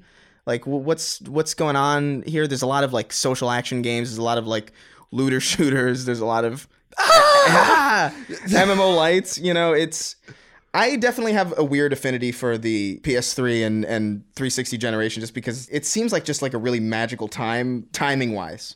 Because like that's the time when like online gaming on consoles became really, really accessible and really, really mainstream. And I still remember like the first time I played like Lost Planet with other people and I couldn't wrap my head around it. It like blew my mind. It's something that's like pretty common now and like you don't think about it now. But the first experience in an online game is really trippy if you haven't experienced it. And like wireless controllers being like integrated, like what the hell is this? And just the simultaneous rise of like social networking and like media streaming and you know, the age of content creation coming into its own. And that was like when I was transitioning into high school. So that generation, especially the beginning and like the middle and like even towards the end where we're getting some pretty great stuff, was really seminal for me in a way that I don't think a lot of generations really could be. Even if there are games like God of War that are fantastic or Red Dead Redemption 2 that's just mind-blowingly in-depth and super innovative, I'll always have this weird kind of affinity for that period of time. I see what you're saying, but I guess what I'm excited about is the more amorphous nature of PlayStation 4 and what Xbox One and what they represent, which is this foundation in which will be continued into the future in a way that's always going to be accessible. But that's kind of how I feel about like this generation feels like vanilla Destiny. You know what I mean? Where it's like, there's a great foundation here and I'm excited to see what happens with it, but we're not there yet. Like there's a lot of like seeds of interesting things happening, like that weird Microsoft and Nintendo thing that's happening or like crossplay or like there's a bunch of really fascinating things happening, but they haven't quite happened yet. I'm excited about this next generation, honestly. Me too. I'm excited. This is going to be a weird one. Yeah, it's going to be awesome. It's going to be fascinating from a perspective of us doing this podcast and kind of criticizing and I don't mean that in just like, you know, being a critic. And, you know, you're right. There's a lot up in the air still about what we're doing and how we're figuring out and feeling things out. But I think the quality of games are great. I think that we're getting a lot of, if not literal backwards compatibility, we're getting old games now coming forward. We're getting, you know, Stellaris is a great example of a PC games now migrating over. I've really taken a lot of heart to taken to heart how much people are just clamoring for console experiences and how all conventional wisdom in the gaming industry just seems to be repeatedly wrong. I mean, how many times can it be wrong? How many times can PC gaming's dead and Ouya is going to take over and PlayStation 3's dead and no one wants to play console games and it's just like everything's wrong. Everything's fucking constantly wrong and I'm astounded that Ouya thing even remotely took off. Like I'm surprised it got as much coverage as it did. It's very weird. I remember when it came out or when it was like announced, I was like, why would anyone want this? People might forget this is that Towerfall was originally an Ouya game. And that's like literally the only thing of any worth that came off that thing. Yeah. You know? And it's better on the consoles that it's on now. It's so funny that they made Celeste and are like this big deal now when they were originally in bed with, you know, Matt Makes Games or whatever, were originally in bed with Ouya. You know? Because I remember playing Ouya and that was like the only game where I was like, and they were broken and they couldn't manufacture them. That thing had failure written all over it. I have no idea what the fuck anyone was thinking about that, but okay. Yeah. Andrew Osika wrote into us on Patreon, Chris, and he says, hey guys, with increasingly credible rumors of Xbox putting Game Pass or possibly even full games on Switch, this begs a question I think people have talked about before, but never really gave any credence to until recently. Do you see a future where the big three have an open ecosystem of games where gamers can get a lot of or maybe even all of, say, Nintendo and Microsoft's games on a PlayStation console or vice versa with any of the others? Do you think that this might be the next big leap that we see going into the next generation of consoles as opposed to a leap in technical power? I used to think that this would never happen, but it seems like Microsoft might be kicking off something big in gaming. Love the podcast. Keep up the awesome content. Now, first of all, I should have predicted that this was going to happen on this show. So you guys can all just go back and listen to that if you want. Now, I think it's been clear for a while that Microsoft and Nintendo are doing something together. Yeah. That they've been conspiring. Yeah, they had ads together, which is like really not normal. Now, I think it's very smart for them to get together. I think that it's completely wise for them to go at Sony as one. Yeah. And I don't think that they're literally going to do that. They're figuratively doing it. And so do I see a future where Microsoft games are on Nintendo or Nintendo games are on Xbox? Yes, I do see that. Yeah. Do I see a future where PlayStation games are on either of those things? No. And I think the unfortunate reality of these rumors are true, and I don't see why they wouldn't be, frankly. If these rumors are true, Sony's going to become isolated, and they're really going to have to rely on themselves. It's like what do they call it? Autarky. It's an economy that is self-reliant. Mm-hmm. I think that's the word for it, right? Autarky? I don't know. Autarky. Where it's like you don't need to trade with anyone else. You just take care of and are self-sustaining. Sony is going to find themselves in that particular position, I think. And this can be a renaissance for the Xbox brand. And a very awesome way for Nintendo to get their products onto another piece of hardware. But I think that they might be more reluctant to do that. But I think that it makes a lot of sense to get Virtual Console on Xbox. I think it makes a lot of sense for Xbox to get Game Pass on Switch. I don't know. This whole thing, a couple years ago, I definitely wouldn't have predicted this. Because it is so out of the ordinary. And it's just even weird to just wrap your head around it. Like, when I first saw that news, I was like, what does that even mean? Like, it's Xbox Live on Nintendo Switch? What? It's just such a weird sentence, let alone a concept to grasp. But I think if we're headed in this weird direction where Xbox games are on Switch, or if for some reason at some point in 10 years from now when Sony decides to play ball, where PlayStation games are on Xbox or anything like that, I think what we're probably going to see is kind of like segmented experiences, because like Microsoft has kind of been doing this on PC for a while, where I remember when Halo 5 launched, it was an Xbox exclusive, but you could play like custom games and Forge mode on PC. So I could see that possibly happening, where like, hey, maybe the campaign is available on every platform, but if you want to get into the meat of Halo multiplayer, that's Xbox. You need an Xbox to really get into that. Right. Or vice versa on like Switch or like PlayStation. I could see that being a far off thing that happens, because ultimately exclusivity still matters. Like, people are still going to want experiences that are exclusive to that system, even if they are sharing bits and pieces. And I think that's what we're starting to see. Yeah, absolutely. I think the most compelling thing that Nintendo could do is to say, here's Virtual Console, unbridled Virtual Console on Microsoft's console. And if you want to play the new Mario, you go to Switch. Exactly. You want to play the new Zelda, go to Switch. But here's your old stuff. Like, if I were Nintendo, I'd be doing that on PlayStation as well. Like, I think like trophy-enabled Virtual Console, like I would be all over. I probably wouldn't play anything ever again except for the Virtual Console. So I think that they have to, like, kind of like you're saying, very surgically figure out what makes sense on the other console in order to draw people in, because Nintendo is still very much hardware driven. It's clear Microsoft is comfortable segueing out of hardware eventually. I think that that's going to happen. Well, they've been PC for a while anyway. Right. Exactly. I think that they're perfectly comfortable saying, like, this is an option, but Xbox is going to be a gaming brand. And we can kind of look at the Sega experience. It was unimaginable in the 90s that Sega would make Nintendo games. And then they just started making Nintendo games, right? So anything is certainly possible, but I think an isolated Sony with Microsoft and Nintendo kind of badgering them is in a vulnerable position. And that it's incredibly wise for a traditionally very vehemently solo Nintendo. And I think Sony needs to kind of start breaking down barriers a little bit to be more comfortable. But that said, Spider-Man sold PS4s. God of War sold PS4s. Hardware is a moneymaker if you can get the licensing fees in your ecosystem. So it would be a little suicidal for Sony to start playing ball unless they have to. Xbox is playing ball because they have to. And Nintendo sees a vulnerable competitor. And that's why I think that they're doing it. I'm excited about this next generation. It's going to be so weird. It's going to be awesome.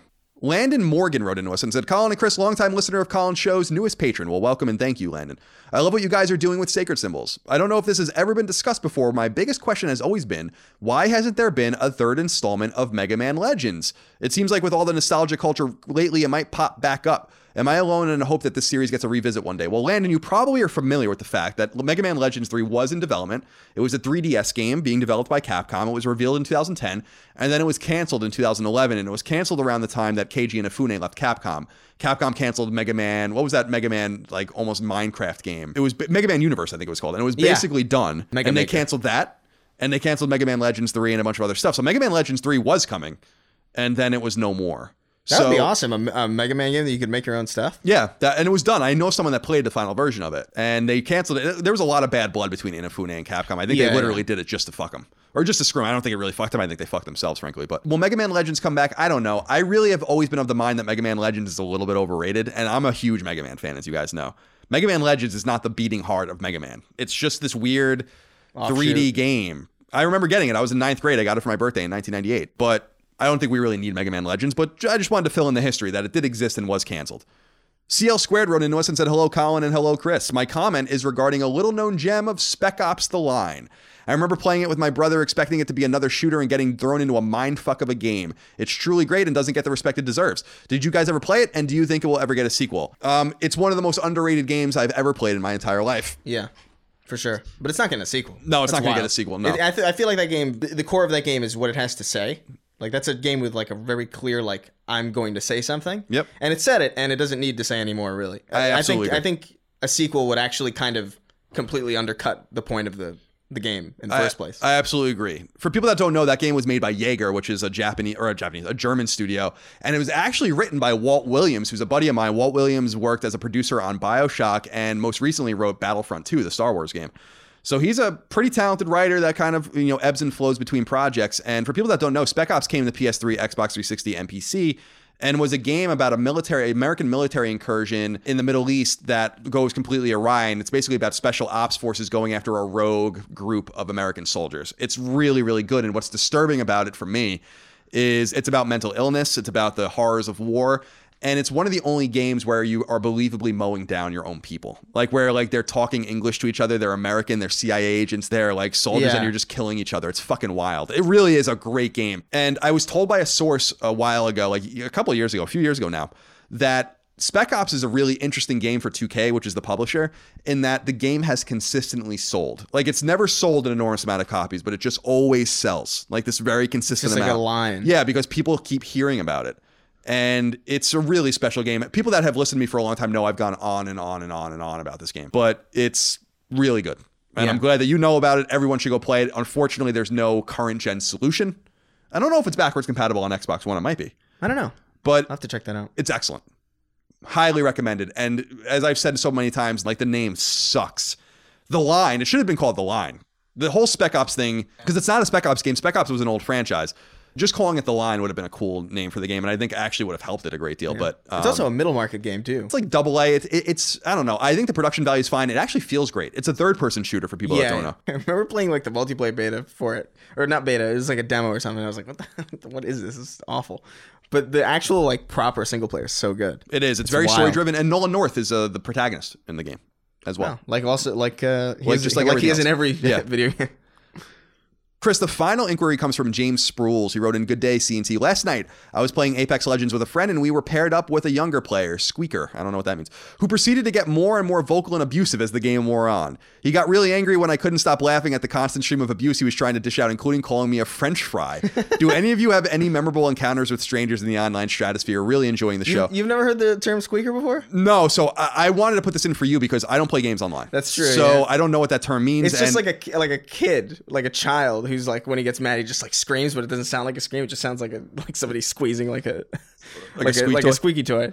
So I wanted to put that in there for you to wrap things up. Do you have any memorable online experiences worth noting? Oh my God. We've talked about how much more heinous it used to be than it is today. Yeah, I feel like I have way too many. Like there was one. A lot of these are like 360 generation, but I remember when I was playing the beta for Halo Reach in 2010. I believe it was like May of 2010. And I found myself in a lobby with genuine military guys, and they were like properly like, if you're like, we got people on the West, And it was like, wow, I was like, oh shit, okay. And I got really sucked into it, and I never played with those people again, never had that experience again, but it was like wild. I was like surprisingly engrossed in that kind of tactical, like weird. Online gaming is just weird in general because of the people you come across. But I know that I've met people on Xbox Live and on PSN that I'm still friends with that I've never actually met in person still, which is actually kind of insane. Just through the experience of playing a game together? Yeah, just through the experience of like playing, especially back in the day when it was like very new to me, because I was just like, what is happening? It's such a mind-blowing thing. If I could go back in time and watch myself react to playing with other people who are across the world, I would love to see how I reacted to that, because I'm sure I was just baffled. It's funny watching like it all come full circle kind of about how heinous and abusive everything used to be, and like how like a lot of people just don't even bother with online voice chat anymore. Like, yeah, I miss those days. It's because it was so unregulated, which it's like a totally unregulated libertarian market of fucking it's totally vile bizarre. People just like really going at each other in like the pregame lobbies and taunting people afterwards. But then afterwards you get a message like, good game. Or you get like a friend request like, hey, let's play together again, after being inundated with like slurs and like a horrendous language. There's a weird sense of like vile camaraderie to it that I do kind of miss, and that kind of went away with the advent of like party chat and like even just recently with just like Skype and Discord and stuff like that, where people mostly just kind of talk off console or off system now as opposed to in-game. I miss in-game voice chat because like that was that's how I met people, right? And it was really cool. And granted, you don't get as much abuse, but at the same time, you also miss out on 100% of all the new people that you could be interacting with, and it's bittersweet, I guess. Yeah, I've always just been one to mute. Yeah. There was one thing though when I remember playing PlayStation All-Stars Battle Royale on my Vita, and it was the first time I did voice chat on like voice enabled Vita, and your mic was automatically enabled on the Vita unless you turned it off. So I remember not even realizing, like, holy shit, like what are like people don't realize, like I played all these games where I'm like, people don't realize that I can fucking hear them.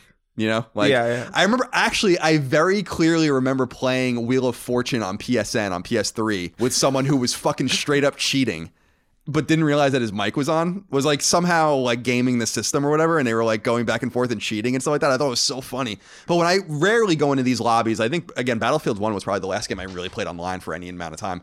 I just would like mute everyone. Just like, yeah, I mute them now just because I don't talk. Like when I used to talk, I used to put my headset on, I definitely wouldn't mute anybody. But now it's just I'm playing by myself. I don't want to hear other people screaming. Or any of that. No, and I mean, the one thing I'm sad of is someone who's a single player gamer, where all the memes and all the funny videos of like the kids online yelling at their moms, or the people like speaking in the background. People, it's I remember people playing music constantly, like just like into the mics. It was just really, watching TV. It was it's really insane. wild. But like, I don't know. I kind of miss it. There was actually recently Apex Legends is a game that I've been like kind of meeting people on. It's a game that you can only play with 3 people. You can't play it alone. And you can't play it with just 2 people. It forces you into 3-person squads.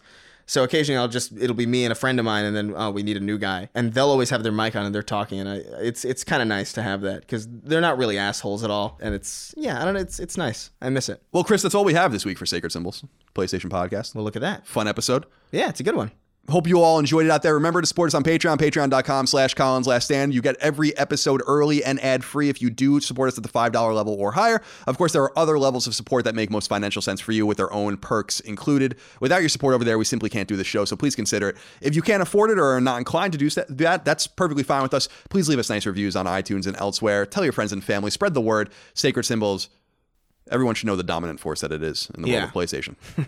We appreciate you. We hope that you have a great rest of your week. We'll see you next week for episode 36, which will be on time. We're back on schedule now, so no worries there. Chris, thank you for your time. Of course. Appreciate you. Appreciate all of you out there. Till next time. Goodbye. Take care, guys. Sacred Symbols, a PlayStation podcast, is fan-supported over at patreon.com/CollinsLastStand. The following names are at the producer level or higher on Patreon, and I want to thank you from the very bottom of my heart for your incredible kindness and generosity. CJ Anderson, Morgan Ashley, Ethan Barbie, Sean Battershaw, Martin Beck, Fred Bentz, Michael Betts, Eric Bishop, David Blodel, Mark Boggio, Barrett Boswell, Spencer Brand, Lennon Brixey, Matthew Brousseau, Josh Bushing, Austin Bullock, Dylan Burns, Chris Buston, Alex Cabrera, Brian Cacciatolo, Will Caldwell, Luis Cancato, Patrick Harper, William O'Carroll, Brian Chan, Travis Chandler, Sean Chandler, David Chestnut, Simon Conception Jr., Brad Cooley, Cutter Crow, Nick Cummings, Daniel Diamore, Daniel Delanikos, Mitchell Durkash, Martha Emery, Joe Finelli, Eric Finkenbeiner, Stefano Fantana, Fodios Frank, Mangos, Connor Gajian, Alexander Gates, Michael Gates, Salem Ghanem El Ghanem, Toothless Gibbon, Daniel Glassford, Tyler Goodwin, Josh Gravelick, Miranda Grubba, Andres Guzman, Caleb Hager, Tyler Harris, Kyle Hagel, Asa Haas, Azan Isa El Ricey, Josh Yeager, Justin Yeager, Greg Julips, Anton K, Jeremy Key, James Kinslow III, Ryan R. Kitreg, Christian Larson, Jackson Lastiqua, Donald Laws, Joe Lawson, Don Q. Lee, Ashlyn Lee, Patrick Leslie, Dustin Lewis, Keith Adrian Lewis, Chad Lewis, Mark Liberto, Aaron Litwiller, Lewin Ray Loper, Colin Love, Josh M., Ryan T. Mandel, Peter Mark, Nicholas Mask, Joe McPartlin, Wyatt McVeigh, Dennis Meinchin, Andrew Mendoza, Christopher Middling, Albert Miranda, Patrick Malloy, Betty Ann Moriarty, Abe Mukhtar, Brian Nietzsche, Josh Netzel, Adam Nix, George Anthony Nunez, Brian Ott, Israel Petrico, Jorge Palomino, Todd Paxton, Brendan Peavy, Marius S. Peterson, Enrique Perez, James Perrone, Eric A. Peterson, Jason Pettit, Matthew Plaster, Lawrence F. Prokop, John Quinn, Michael Renner, Peter Reynolds, Jonathan Rice, Toby D. Riebenschneider, Austin Riley, Petro Rose, A.G. Rowe, John Schultz, Chris Schaefer, Michael Shanholtz, Toby Shootman, Glendon Cole Simper, Joshua Smallwood, John Tabanillo, Ahmad Tamar, Joseph Thayer, Ben Thompson, Carl Tolman, Tam Tran, Adam Van Kuren, Michael Vecchio, Oakley Waldron, Justin Wagaman, Mike Wayne, Tyler Woodall, Corey Wyatt, Tony Zuniga, Casual Misfits Gaming, Supershot ST, Wyatt Henry, Throw 7, Infinite, Mad Mock Media, Mubarak, Sticks and Crits, Richter 86, That Rescue Guy, Andrew, Ian, Dav 9834, Titus Rex, Donk 2015, Gavin, and Random Guy Radio. Angie has made it easier than ever to connect with skilled professionals to get all your jobs projects done well. I absolutely love this because, you know, if you own a home, it can be really hard to maintain. It's hard to find people that can help you for a big project or a small. Well, whether it's in everyday maintenance and repairs or making dream projects a reality, it can be hard just to know where to start. But now, all you need to do is Angie that and find a skilled local pro who will deliver the quality and expertise you need. Angie has over 20 years of home service experience, and they've combined it with new tools to simplify the whole process. Bring them your project online or with the Angie app, answer a few questions, and Angie can handle the rest from start to finish. Or help you compare quotes from multiple pros and connect instantly, which means you can take care of just about any home project in just a few taps. Because when it comes to getting the most out of your home, you can do this when you Angie that. Download the free Angie mobile app today or visit Angie.com. That's ANGI.com.